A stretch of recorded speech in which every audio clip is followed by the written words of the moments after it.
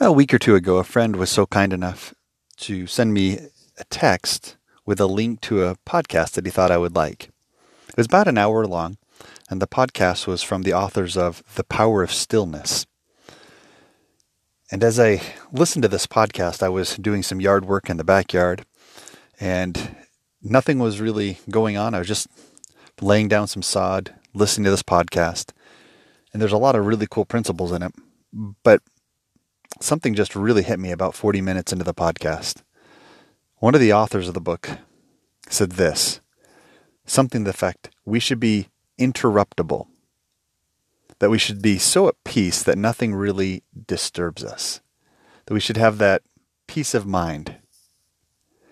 Well, I was thinking, nothing should disturb us.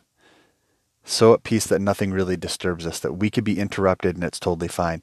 For me, that means anyone, my family, friends, could come to me knowing that no matter what I'm doing, what things I'm doing at that time, that they matter more than anything that could be accomplished. That they are no longer an interruption, but they're seen as a true human, someone that's in need, or someone that simply has a want. That people cease being interruptions. It's when we value relationships above transactions or functions. Not merely doing, but doing matters too. That we have that being, that sense of who we are and what we're trying to accomplish in the long run, that no one is an interruption anymore. I hate being interrupted, by the way. I think it's just frustrating. I'm focusing on work, I'm focusing on something important, and then I get interrupted. So for me, when I heard this, it just really resonated. That, hey, people aren't interruptions. Now, of course, with what's going on in the world, I know here where I live, we just had an earthquake a couple weeks ago that kind of interrupted everything. And of course, there's the coronavirus or the COVID-19 that's interrupting a lot of traditions, formalities, routines, everything from work to school, extracurricular activities. They're being interrupted. And we're learning that we will be interrupted either by things or by people.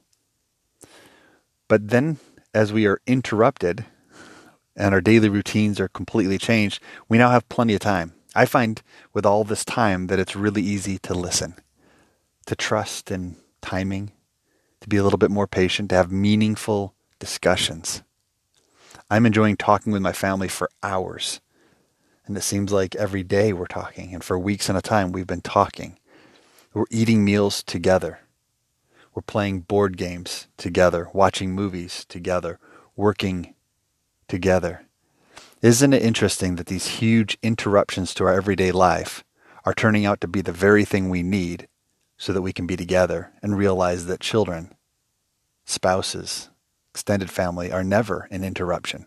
Our friends, even those that we might not call our friends, that they're not interruption at all.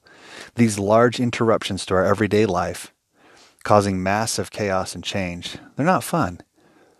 But we're learning something, that these crazy interruptions are the very thing we need so that we're not interrupted on the things that matter most, our time together as families. As for me, I say bring on the interruptions, these huge interruptions. They help me to focus on important people.